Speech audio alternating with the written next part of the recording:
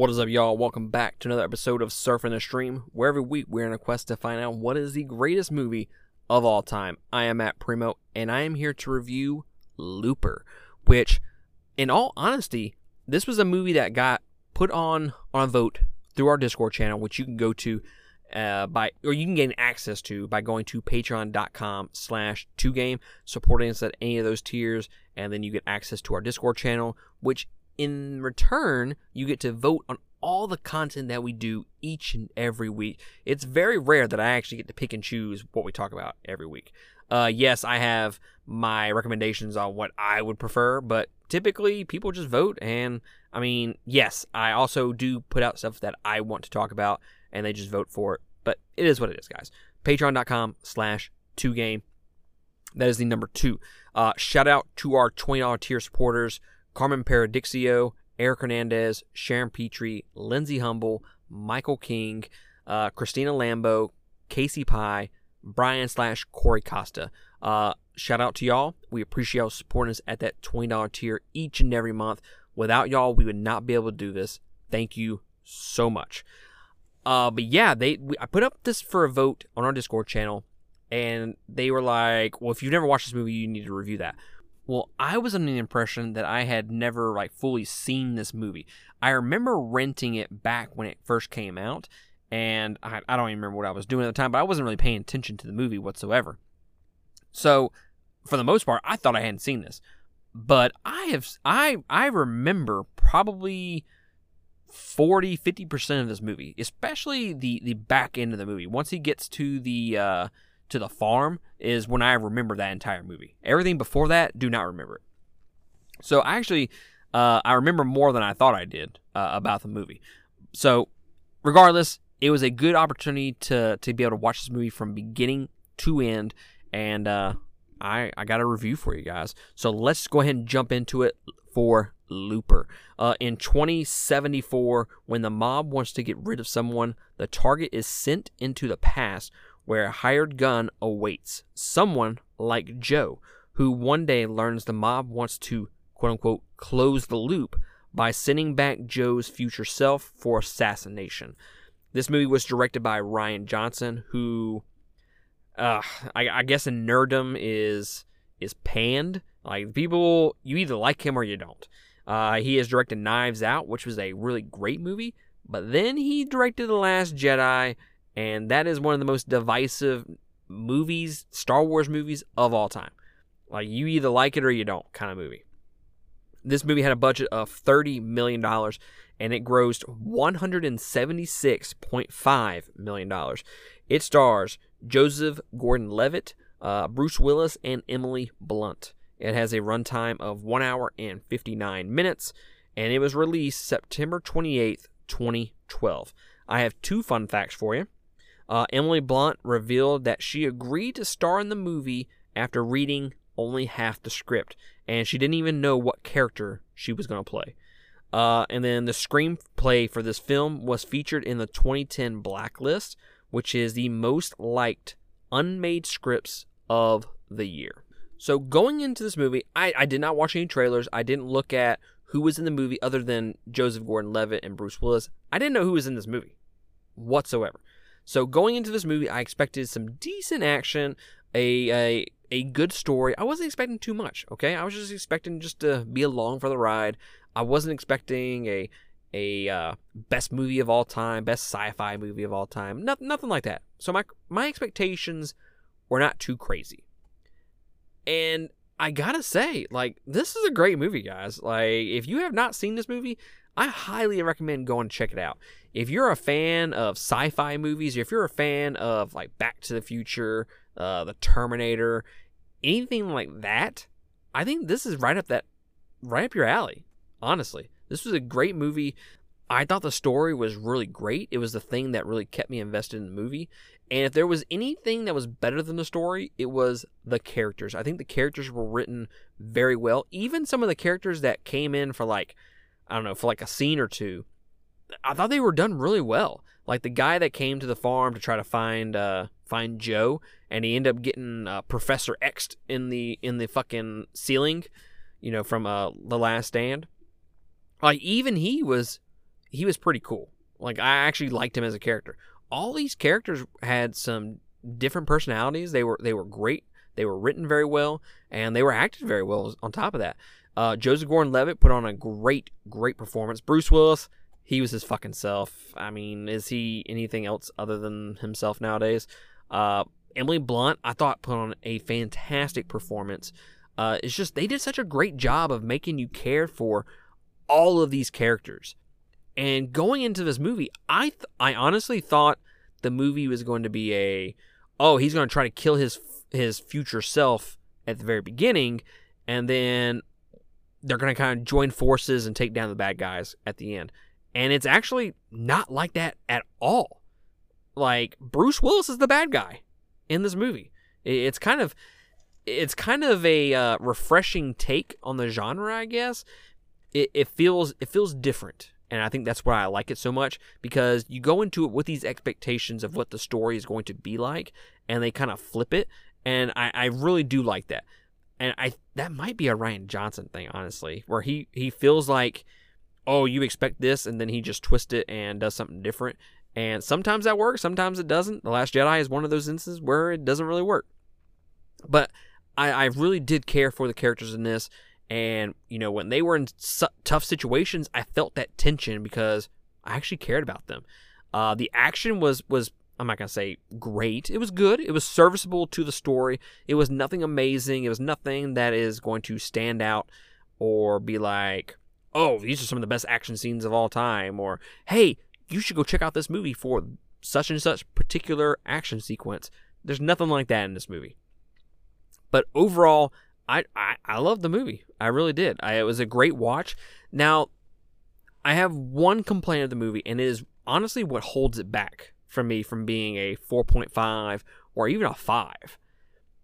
And that is the pacing. The pacing is off. The movie feels really slow to me. But I'm going to bounce off of that with this. I was never bored with the movie either. I cared for the characters. I was invested in the story. All of that kept me invested. It kept me interested in the story, in this movie. But I did notice that it felt slow. It was to the point where I was looking down at my watch, not because I was bored, but because I was like, well, shit, there's only going to be like 20 minutes left of this movie, right? Hell, no, there's not. There's a damn hour left. So the pacing does feel slow, but it's not to the point where the movie feels boring or uninteresting. It's the exact opposite, actually. But I do wish that the pacing would be a little bit better. I don't know how they fix that, but the movie overall felt slow to me. But the star of the movie are the performances and the actual written characters. The story's good, but honestly, what was there for me was the interactions between the characters and how they developed over the course of the whole movie. That was what kept me invested in the movie. That's what kept me going from scene to scene, were the characters. Now, just talking about some of the individual performances, Paul Dano was in this movie. Did not know that until he showed up. That dude is great in everything. He is literally in this movie for like 5-10 minutes. But he does such a great job in this movie. It's hard not to love that dude as an actor. He is such an underrated actor, and I can't say enough good things about it. Today is March 7th. It's Monday. Tomorrow, on the 8th, we're going as a group from our Patreon. They got tickets through their Patreon subscription to go see The Batman. So we're all meeting up to go do that as a group. So, and Paul Dano is the Riddler in that movie.